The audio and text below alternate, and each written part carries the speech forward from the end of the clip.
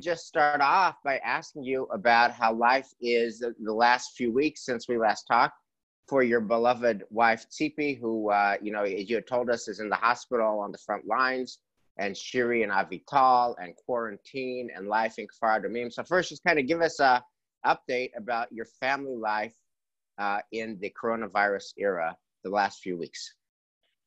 So it's been very nice, very nice. We've learned to live with this new situation. It's pretty amazing, Rabbi, how human nature has the ability to get used to anything.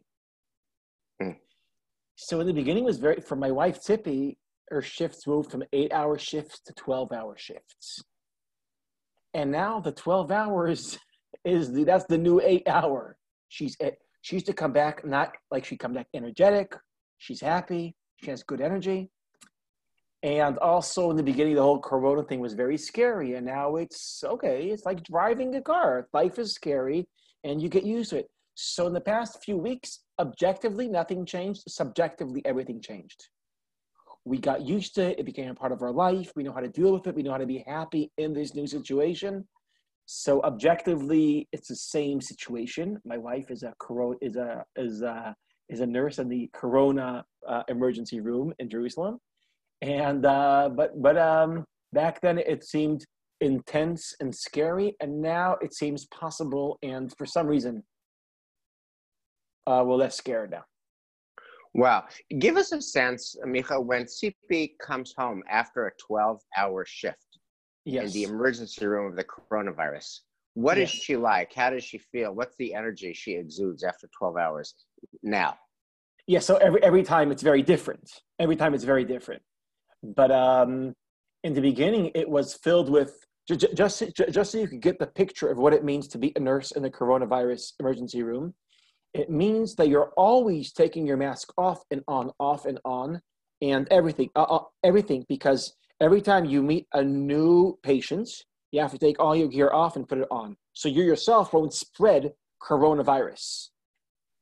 And the reason why people in her department were getting it was at that process. When you take it off not carefully, that's when you get the coronavirus.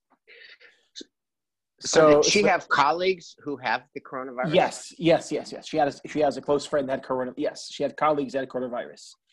And also that, by the way, Wes, the fact that she has colleagues with the coronavirus and she speaks to them, that also demythologizes the coronavirus. Because she speaks to them and, she sees, for people our age, I'm 45, my wife's 43. For people our age, and Tsipi's also, she's a marathon runner. Thank God. What we have to make sure is what me and Tsipi decided, we're not going to try to make sure we're not going to get it. We have to make sure we're not going to spread it. That's the only thing we can control. Our assumption is Tsipi's going to get it, I'm going to get it. We already came we're in peace with that. Our moral obligation is not to spread it. That's the big deal. Wow. So tell us what that looks like. Are you still, when you talked to us last month, you and Shiri and Avital were kind of in quarantine. You were not really seeing anybody because you don't want to spread it. How is that going, the last few weeks and today? I think we're a little bit, I'll tell you the truth, Rabbi, just me and you now, right? I think we're still trying, making sure to minimize interactions between us and other people. But I think we're a little bit less Haredi now than we were then. I went to visit my parents Friday. I stayed outside. You were at my parents' place. We sat outside. We were like 20 yards from each other, but we were there. And what I realized after I spoke to my parents is that there was something interesting. I speak to my parents every day in Zoom. And then when I saw them, I felt like I didn't see them for a very long time. And it taught me something interesting about the limitations of technology. And what do you learn from that? What does that teach us? So I'll tell you something very interesting. I was thinking about this a lot. David Brooks wrote 2 months ago a very interesting article in the New York Times.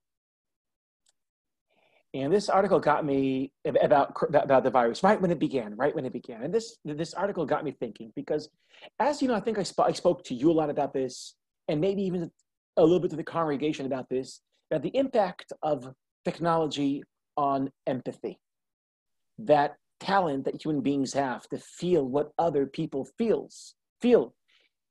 That talent is being weakened because we use technology. Technology gives us power, but it takes powers away from us. It gives us, technological powers, but it takes emotional powers away from us. Our ability or capacity to feel what other people feel is down. Sherry Turkle from your neighborhood, from MIT, she argues that it's down 40% because of technology. That's a very big deal. And I've been speaking about this a lot. I'm a very big fan of face-to-face. And Sherry Turkle's book is called Reclaiming Conversation. And she argues that only through conversation do we practice empathy. Does our craving for human connection can only be fulfilled through face-to-face connection. And then David Brooks wrote this very interesting article in the beginning of coronavirus. And he quoted someone, an historian, I forgot who, that shows that in every plague in the past, what died wasn't only a lot of people, also a lot of emotions died. And it writes this interesting piece, how empathy was killed in plagues. One of the things we lose is empathy in plagues. And that's as opposed to other disasters like earthquakes or hurricanes or wars, where people feel that they're connected to each other, and it raises levels of empathy and a feeling of togetherness. Plagues is the only disaster that diminishes empathy.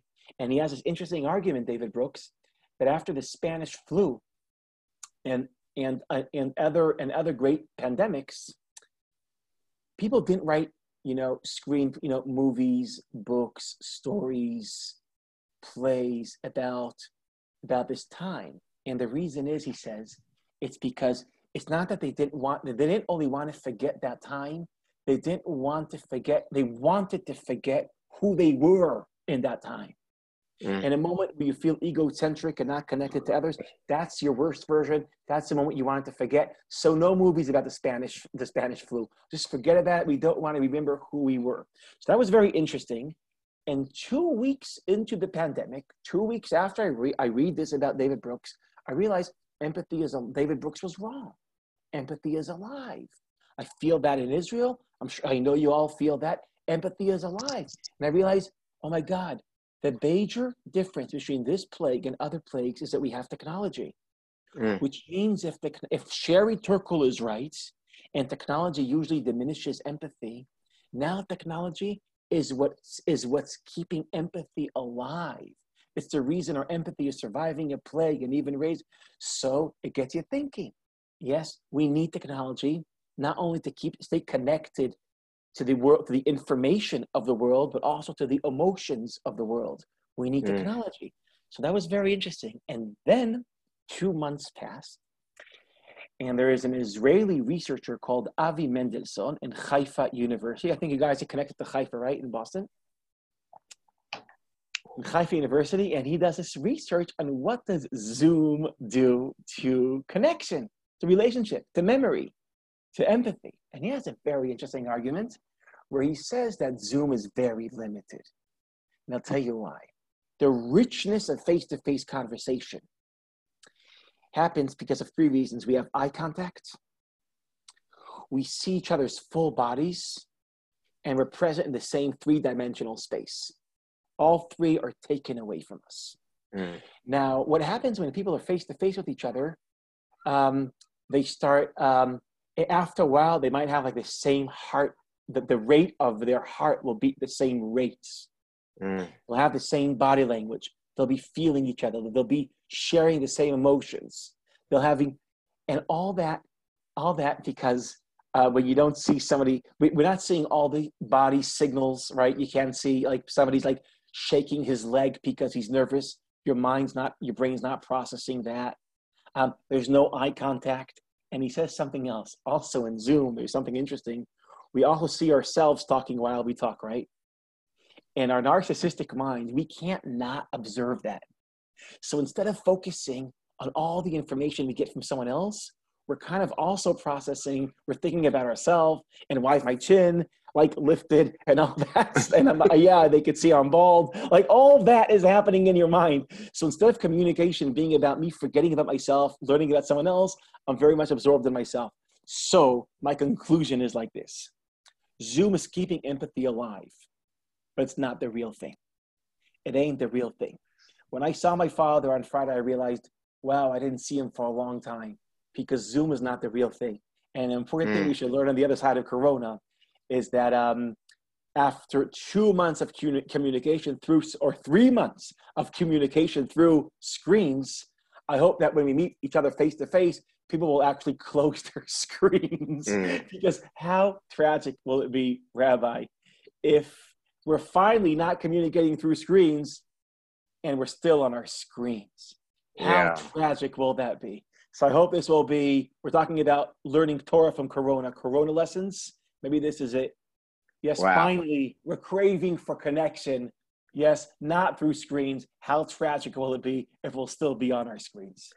Amen to that. Now, Micha, that your story suggests a slight loosening of the restrictions. You know, for the first time in 2 months, you actually saw your parents, etc. Give us a sense of how Medinat Yisrael, our beloved Eretz Yisrael, is right now today on May 3rd, 2020 with coronavirus. Do you feel it's making traction? Are the social restrictions eased? Can anyone go to the grocery store? What about schools, etc.? When will Ein Prad open? Have you been thinking about reopening, etc.? Talk about the reopening of Israeli society.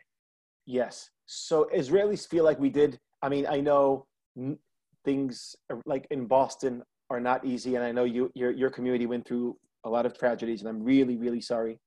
Really, really sorry to hear what you're going through. And our friends in New York, and Israel's different. I must say, Israel's different. Israel's very, very safe, corona-wise. Israel, I think the death in Israel is 25 people per million. I think in your country, it's much, much, much higher. And in your city, it's much higher. Right. So Israel is different. It's different because of 3 reasons. One, Israel responded very quickly. I don't want to go into politics now, but one of the differences between our prime minister and your president is that our prime minister was, he has a tendency to always see a sense of emergency and to take science seriously. And your president is a little bit different, and is kind of different in that sense. So your country So first of all, responded quicker. That's one. 2, there's only one opening to Israel, the Ben Gurion Airport. It's very easy to shut Israel down. That's 2. And think about it, Israel is effectively an island because we're in the Middle East. So we're effectively an island. And 3, Israel's a very young country. Israel's a very young country. So all those 3 factors are working for us when it comes to the corona. And now Israel's pretty much open up. We're kind of out. So are your girls going back to school, and is Ein Prad opening up, etc.? So what they did was just Sunday today, they opened schools for grades 1 to 3, and for the first time, but only for grades 1 to 3, because they realize the only way to get the economy working is to get the kids out of the house, because it's you can't get the economy up and running. But they realized, so that what they did was something very conservative. They said, well, kids up to 3rd grade, they're the ones that when they're at home, the parents are paralyzed. And they kind of figure that when the kids are older, the parents are less paralyzed. So the first thing they did, they sent grades 1 to 3 back to school.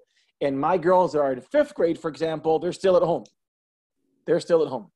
But that's the first thing they did. They say next week there'll be more. But we're in the process of going back to school, going back to work, opening up places, figuring it out, and hoping that, everybody's looking for the same thing. The whole world, Rabbi, is looking for the same thing. And that is, how do we save the economy without destroying the health system? And how do we save the health system without destroying the economy? Right. We're looking for a maneuver to prevent 2 catastrophes. And by the way, I think that's a very healthy way of thinking when it comes to the conflict with the Palestinians, a different issue. Yes. Search for a maneuver that prevents 2 catastrophes. Don't search for the perfect solution. Right. Perfect. So that's a great segue for when we talked last month, you talked about how there was a de facto ceasefire between Hezbollah wasn't bombing us and Hamas, and that all was quiet because of the coronavirus. And the question was, could we keep that peace even when we're on the other side of the coronavirus? So talk to us about the coronavirus crisis and Middle East peace? What's been the impact of the coronavirus crisis on Israel and its neighbors, and Israel and the Palestinians? So far, there's been a lot of solidarity between Israel and the Palestinian Authority, and we're looking out for each other. And there's like I read even Haaretz, which is a newspaper that always criticizes policies of Israel all the time. It says that the Corona period is Israeli-Palestinian honeymoon. It's our honeymoon period. So think about how different it is than the way David Brooks put it. It's going to kill empathy. And now not only do we have empathy between Israelis and Palestinians. Like, how amazing is that? How crazy is that? So everything is now is upside down. Now the big question is, how can we carry the wisdom and the best emotions that appear in Corona, carry it to the post-Corona life? How is that possible? How can we pull that off? And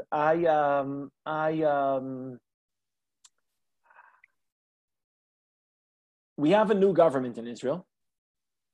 Right? I mean, it's, you know what? This is Israel. So we never know, it's not over till it's over. But it's not over because we don't have a government yet. But there is at least a deal between the Gantz fraction and Netanyahu.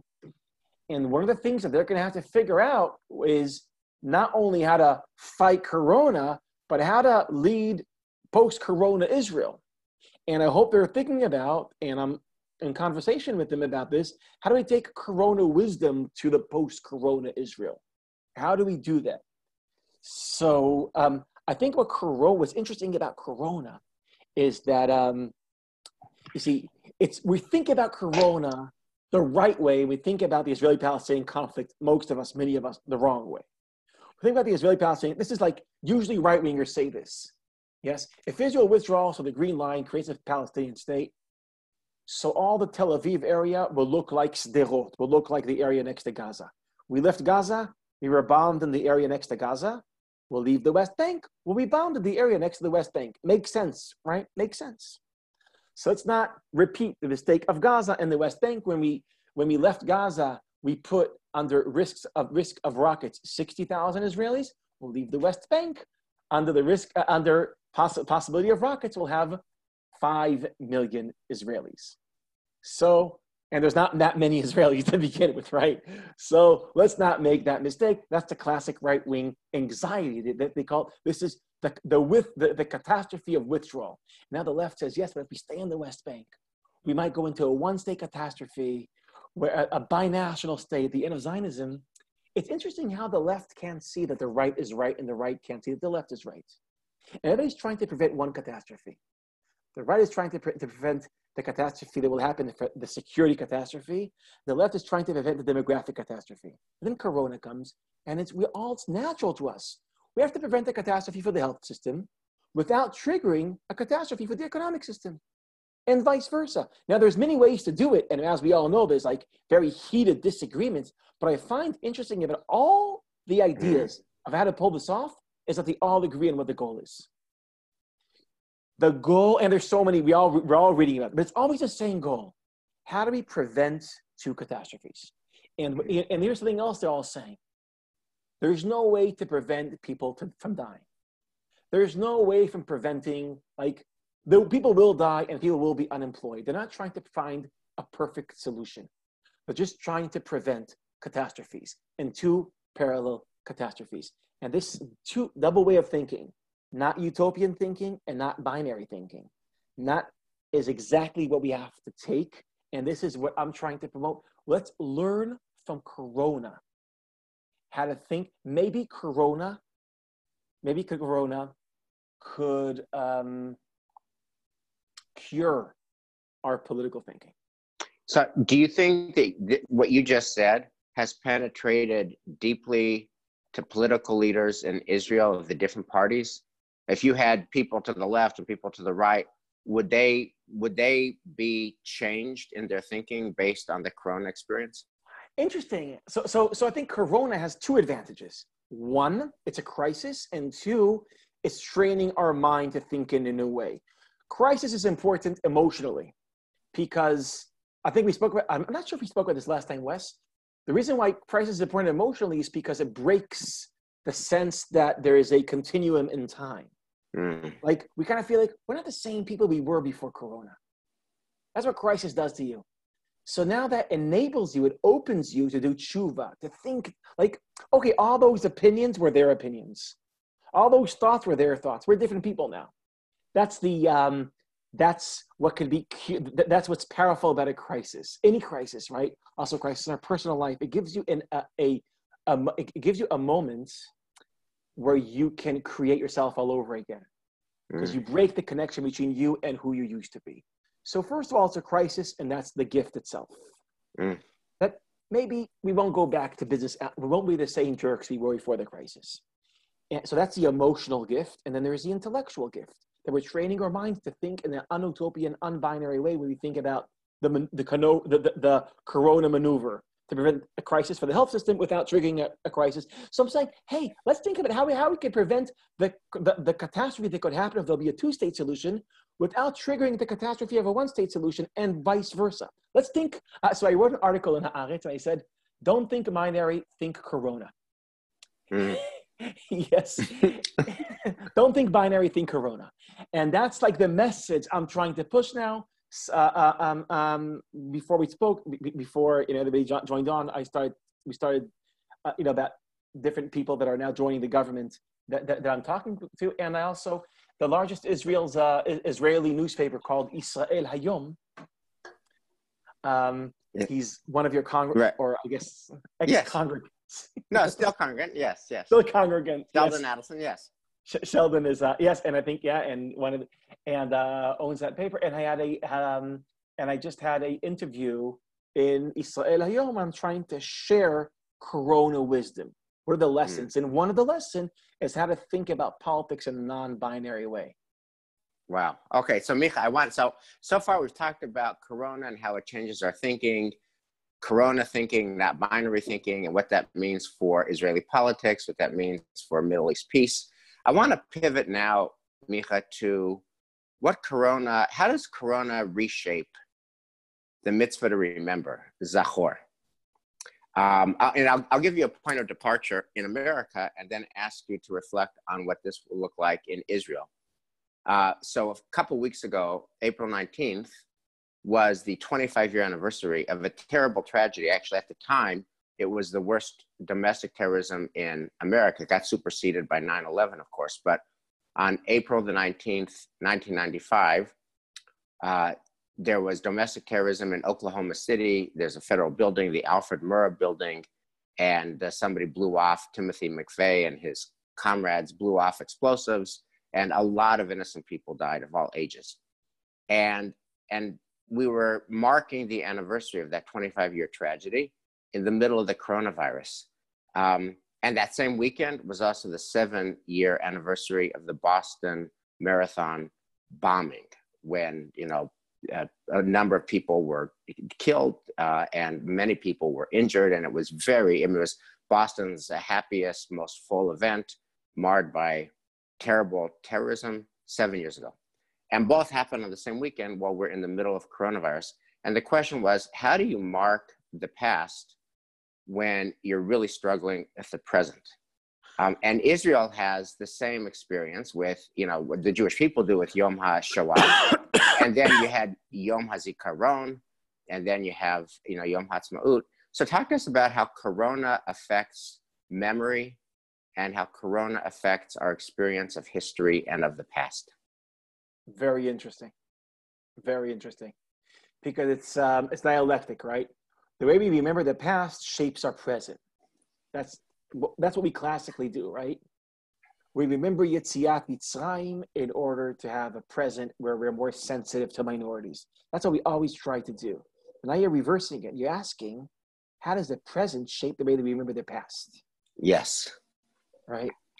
And we always know the art of how to let the past shape our present. And now you're saying, but what happens when that present shapes your past? What do we do then? So I could just share with you like the Israeli experience here, right? Please. The Israeli experience was not to let the anxiety of the present hide the horrors of the past. Now, I didn't like most Israelis. For most Israelis, there were some grotesque moments, I won't go into them, but most Israelis did not carry the analogy of they had Auschwitz, we have Corona. That did not happen. That did not happen. It was actually, we have Corona, we're strong, we're healthy, we'll deal with it. Yes, they were truly helpless. So I'm proud that in our Holocaust Day, there wasn't an analogy. There wasn't a living analogy. We had the respect. We realized that this moment is uncomparable to that moment. And so in that sense, so I think in the future, what will be interesting is in Jewish tradition, we have the power to make rituals richer. Like, for example, maybe, Rabbi, our next Leila Seder, God willing, Corona will be history. And if not next Leila Seder, the Leila Seder after that, Corona will be our past.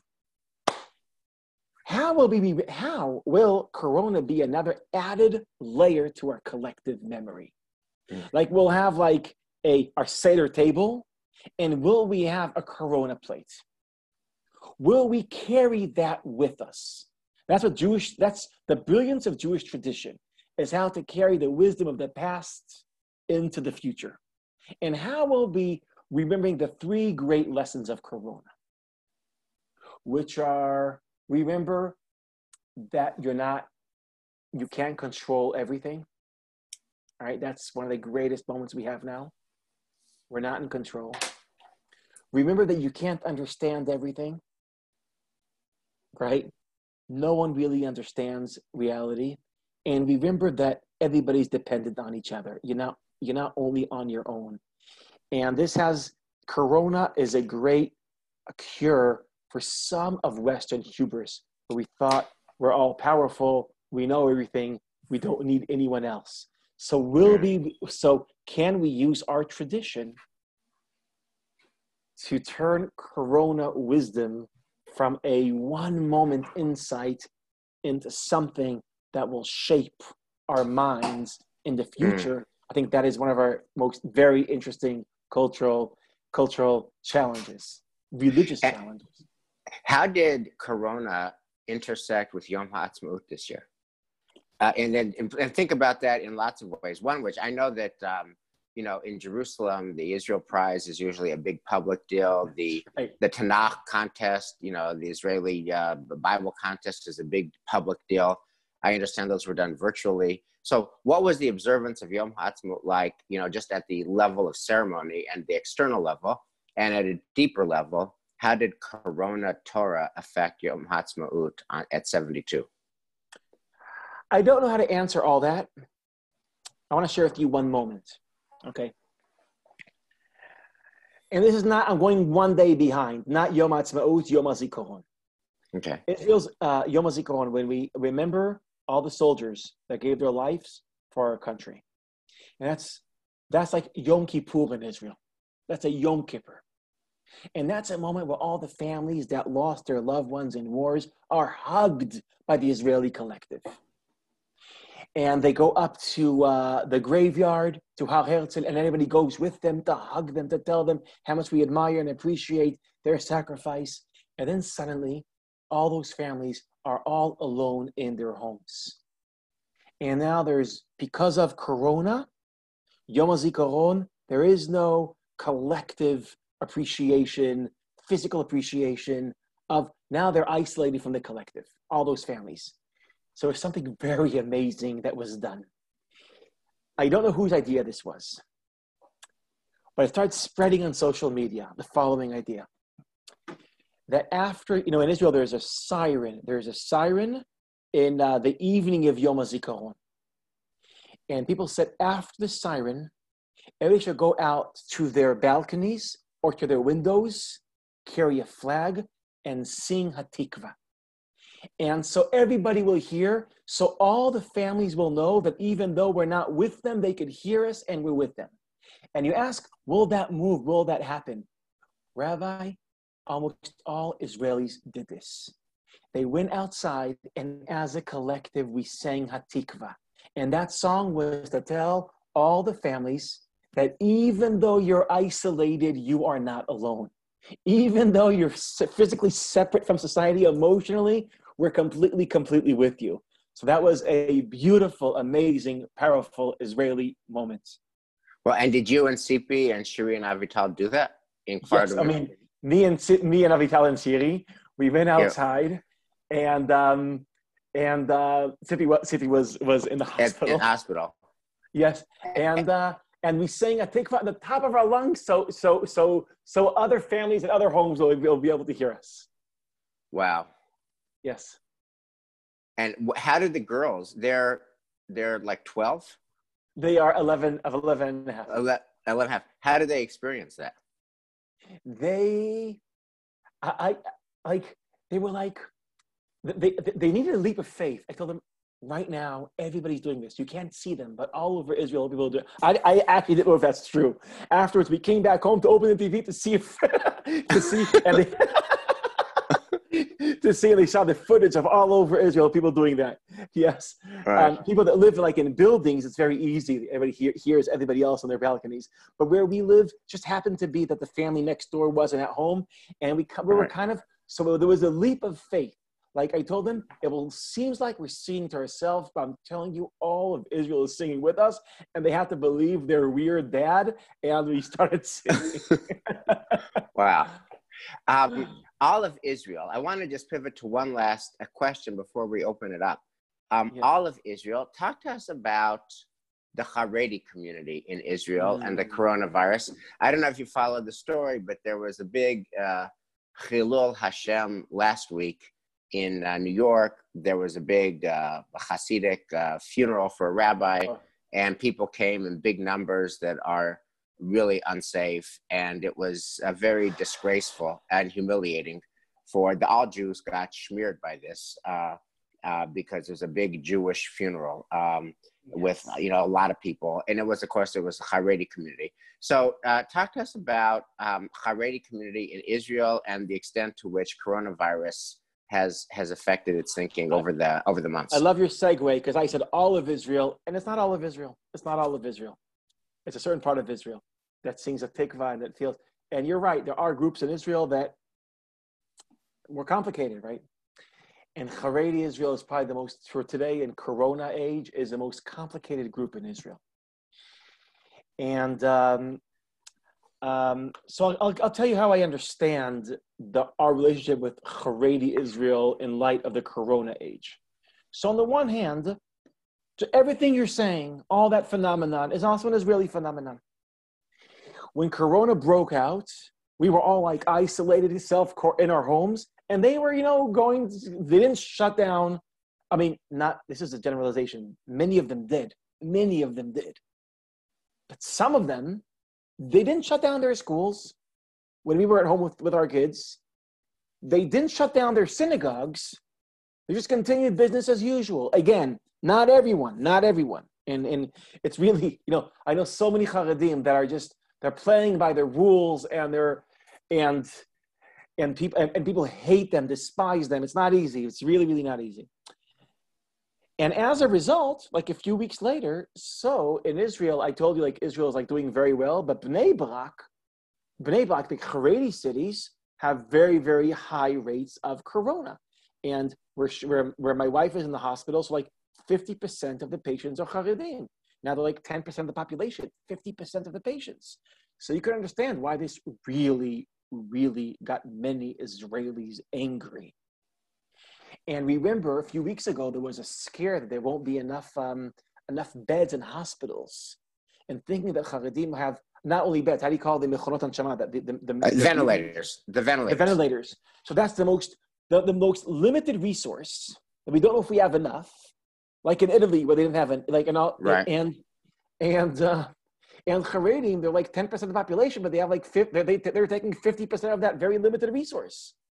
So all the anti-Haredi Israeliness comes out. Not only you don't go to the military, not only you don't work, now we're going to die for you. Like this whole like real anti-Haredi rage was alive in Israel. I feel like that's not the best of Israeliness. The anti-Haredi hatred and rage. That's the ugly face of Israeliness. And what I tried to do is I on Zoom, we had a very big bait conversation about this. And I want to share with you some of the insights from this large, like how do we cultivate Ahavat Israel, a love for one of the tribes of Israel at a time like this, right? It's easy to love I spoke to you last time about loving the medical teams. Oh, we love the medical teams. It's easy to love the soldiers in time of war. Can we love Haredim in coronavirus? Like that's when our love for Israel is truly challenged. And some would say like how. So I want to share with you. Right.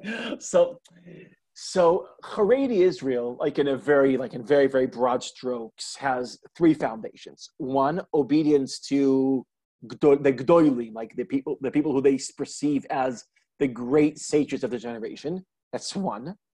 Two, being very conserving things the way they are.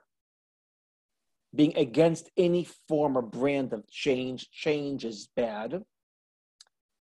For us, for modern people, change is exciting, change is interesting. Remember Obama's campaign, a change you can believe in. Change is a charismatic idea for Western modern people. It's a terrifying idea. It's like we have to keep things exactly the way they are in the Haredi community.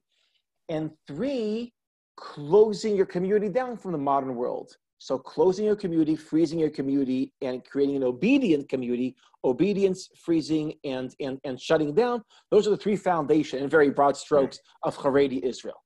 And if you think about it, in Corona, they were victims of all three.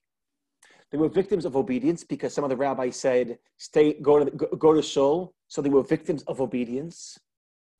They were victims of their rejection of change, because they didn't move fast enough. They didn't realize they have to change their patterns of life. By the way, now they did. Now they're all, but they didn't move fast enough. So they're victims of their ideology of changing slowly. And finally, they're victims of shutting down from Israel, because they don't believe in the science community, internet, like ideas, just because they're so distanced from modern Israel. It took time for the message to penetrate the community. So the three foundations of Haredi Israel turned into the three threats to the health of Haredi Israel. So this is obviously very troubling, but also very promising, because as we're talking within Haredi Israel, they are now rethinking their three foundations. Maybe we should be listening to modern Israel sometimes, and maybe it's okay to change sometimes.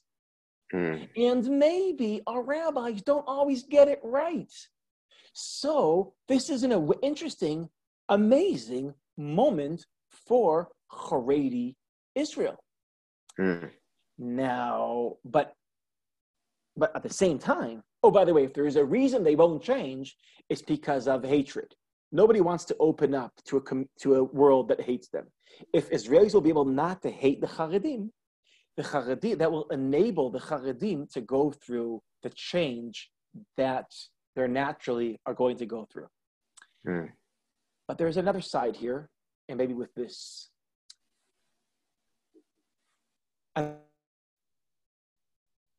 Another thing we realized, the statistics, that even though so many Haredim got coronavirus, not many of them were very sick. And that's because the Haredim are the youngest group in Israel. The youngest group in Israel. So the most anti-modern group is the youngest group. So, which is I find this very interesting. And because they're so young, even though so many of them got corona, actually not so many of them died. Because, in proportion to the amount of people that got it. Right. And that's another thing we all realized. Wow, the youngest group in Israel. Like when you think about Haredim, we think about like old people, because they're the community that admires anything that's ancient. So the community that admires anything that's old is the youngest community in Israel. And let me turn it around. Secular Israel that admires everything that is new and young is the most aging community in Israel. Mm. So I think that paradox. I know you like it. A Micha Goodman paradox. Nothing Okay. like And I find that like maybe there's, okay, so we have to teach the Haredi community and change the Haredi community and all that stuff. Let's ask another question. What can we learn from the Haredi community? What can we learn from them? And I think a second lesson we have from the Haredi community, and that is the way they think about aging. Western people have a distorted understanding of aging. And that is, Western people have a tendency to admire youth, to think that the best part of your life is when you're young. And I read this article, I forgot by who. I got his name. Doesn't matter. Where he says, it used to be that when people in the West and America wanted other people to take them seriously, they used to dress like older people. That gave them status. Now, when people want people to take them seriously, even if they're older, they dress like younger people. Mm. That gives them status. And when older people admire younger people, instead of younger people admire older people, that's a distortion that's typical of modern Western civilization. And think that's not how the Chinese tradition is. Like, the older you are, the wiser you are, the closer you are to the gods. In Plato's Republic, he says, you shouldn't take young people seriously. Yes, older people are liberated in their mind. The Jewish tradition, of course, older. So now think about this. I want to end with the following, with two insights, okay? And then we'll open this up. When you admire youth, so that cultural tendency to admire anything that's young and fresh and youth, we're paying a psychological price for that. The psychological price is, if you think the best of your life is in your 20s, means every day that passes, you're distancing yourself from the best part of your life. So every day that passes, every year that passes, you're more depressed. Think about a society that admires older people. I think the older you are, the better you get. Every day that passes, you're not distancing yourself from the best part of your life. Every day that passes, you're getting closer to the best part of your life. So admiration of older people creates a healthier experience of time. Every day that passes, you're getting closer. By the way, I think that's the wisdom of Sfirat HaOmer. How do we count the Omer? Every day that passes, we add to those days. It's like time is not something that you get further from the best. You're adding more wisdom. You're adding more days. You're adding more experience. You're accumulating time. You're not deteriorating. You're growing. So I want to say, civilizations that admire older people are healthier psychologically. Haredi Israel, yes. Now, Corona challenges us because it says to us, you have to sacrifice your economy. You have to suffer to save older people. Now, for Western people, that's like, really? Because one of the greatest diseases of Western civilization is ageism, is looking down at older people. Traditional societies admire older people. And my argument is, we're paying psychological price for ageism. And what I'm telling, and if I'll try to put this together in one last paradox, what's the problem of Haredi societies?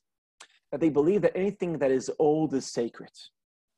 And therefore you surrender to the past and you lose your critical thinking.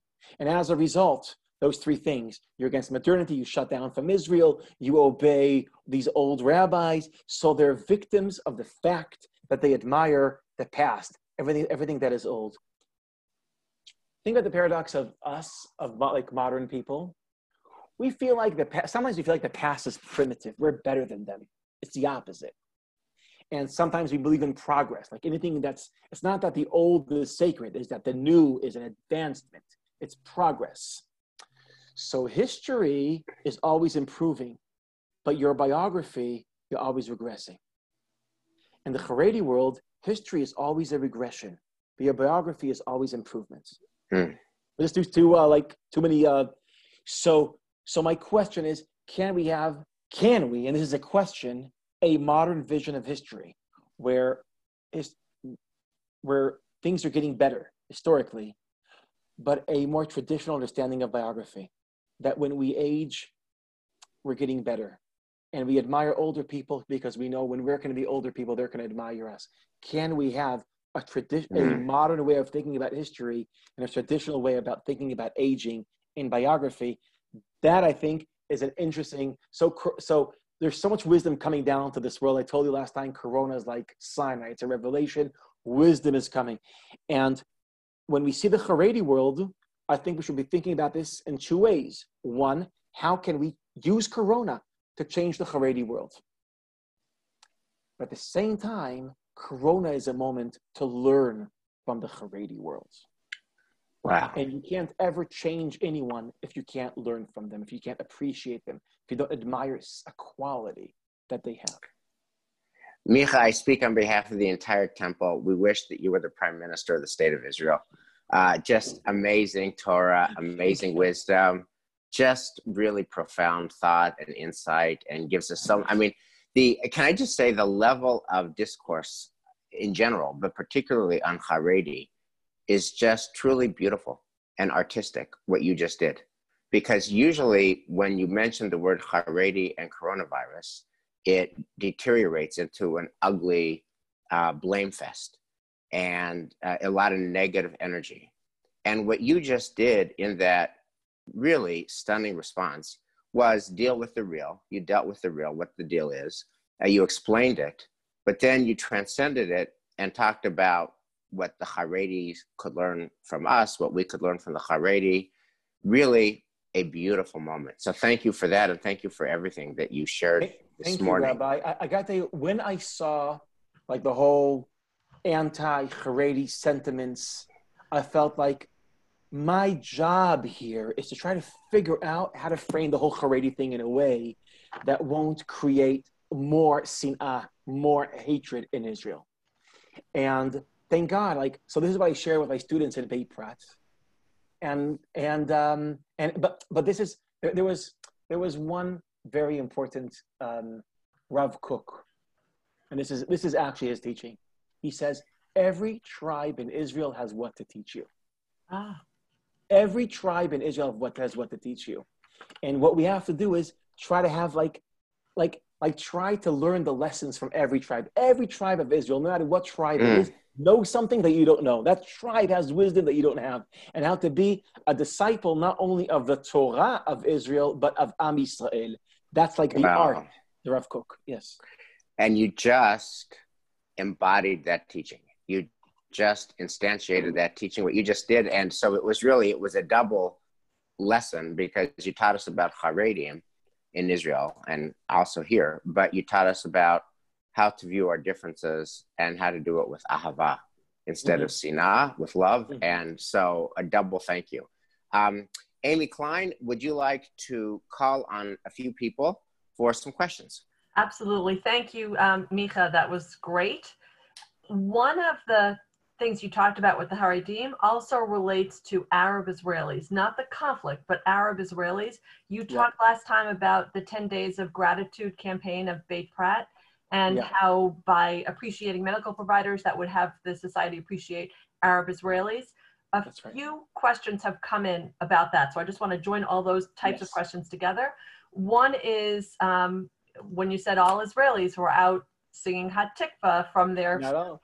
Right, not all Israelis. So what was your sense of how Arab Israel responded to that? What was your sense of how the change in looking at Arab Israelis may continue afterwards? And the third piece is not Arab Israelis, but looking at what happened in Gaza. One of the questions was there any, what was the assistance from Israel to the Palestinians in Gaza? Was there any sharing of medical supplies? Were any of them transferred to Israel for care? And then the last one that sort of brings you from the Arab Israelis to the political is any connection between Corona and recent announcements about annexation? Oh, okay. So I don't know the answer to all the questions, but let me try to give it a shot. Okay. So when I said before that Haredis, that loving the Haredi community is our biggest challenge in the age of Corona, the good news is that appreciating and loving Israeli Arabs in the age of Corona, it became much easier. So for Haredim, it's a challenge. For Israeli Arabs, it became much easier because, first of all, the sense that we're so different from each other.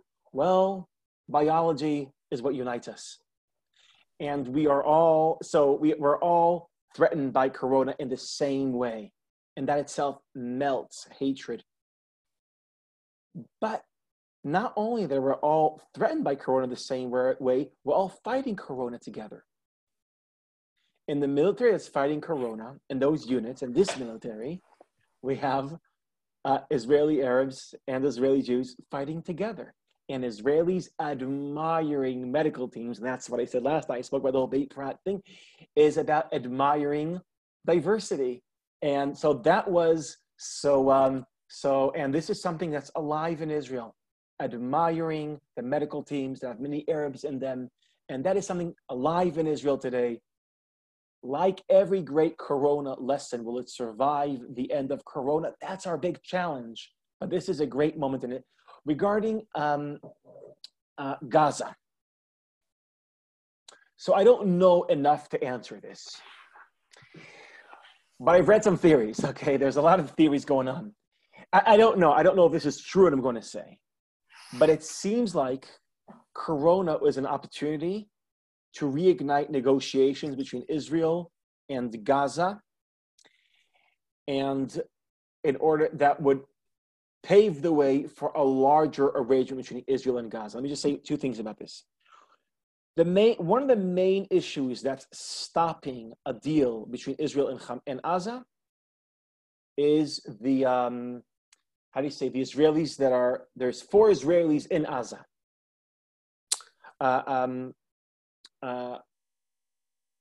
2 soldiers and 2 civilians. There's 4 Israelis in Gaza. The 2 soldiers are dead. The 2 civilians, we hope, are alive. And no Israeli will make a deal with Gaza without getting them back. And no Palestinians will give them back without a price that Israel can't pay. So that's there's a catch here, okay? But we know what the deal is. The deal with Gaza, it's always the same deal. It's a deal that will enable Gaza to be rebuilt without it being rearmed. That's what we all want. There's no catch here, as opposed to the West Bank. There's no catch here. We want to rebuild Gaza, but we don't want to rearm Gaza. And there's ways to do that. Like for the goods to come in through Cyprus, we'll check them security in Cyprus and they'll come in. Oh, there's ways to do that. It's almost a technical issue. But we can't reach the deal until we get our boys back. And they won't let the boys back if we won't let their prisoners out. So that's the catch. Okay, that's what's stopping the deal. Now, because we have the myth we can't leave our boys behind. They have the myth that they can't take care of the prisoners. And here our 2 myths are clashing. It's a big thing. And there's many signs that Corona is creating a climate that's enabling both sides to be flexible and to reach a deal regarding prisoners for our boys that are there.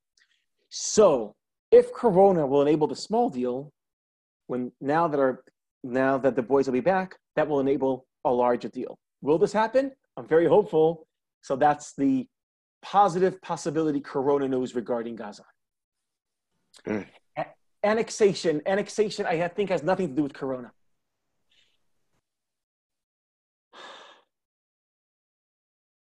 Annexation has to do with the deal of the century, the whole.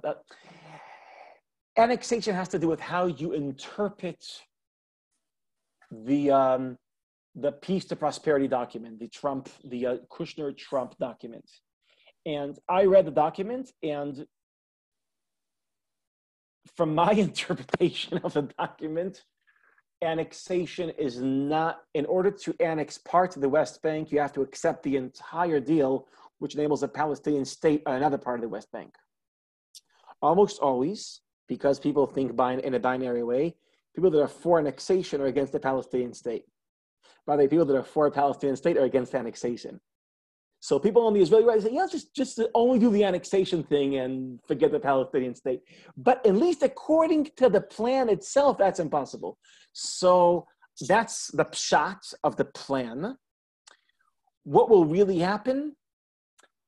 My guess, and this is, I'm here in a minority view. This is a minority view. Most of experts in Israel and my friends don't agree with me.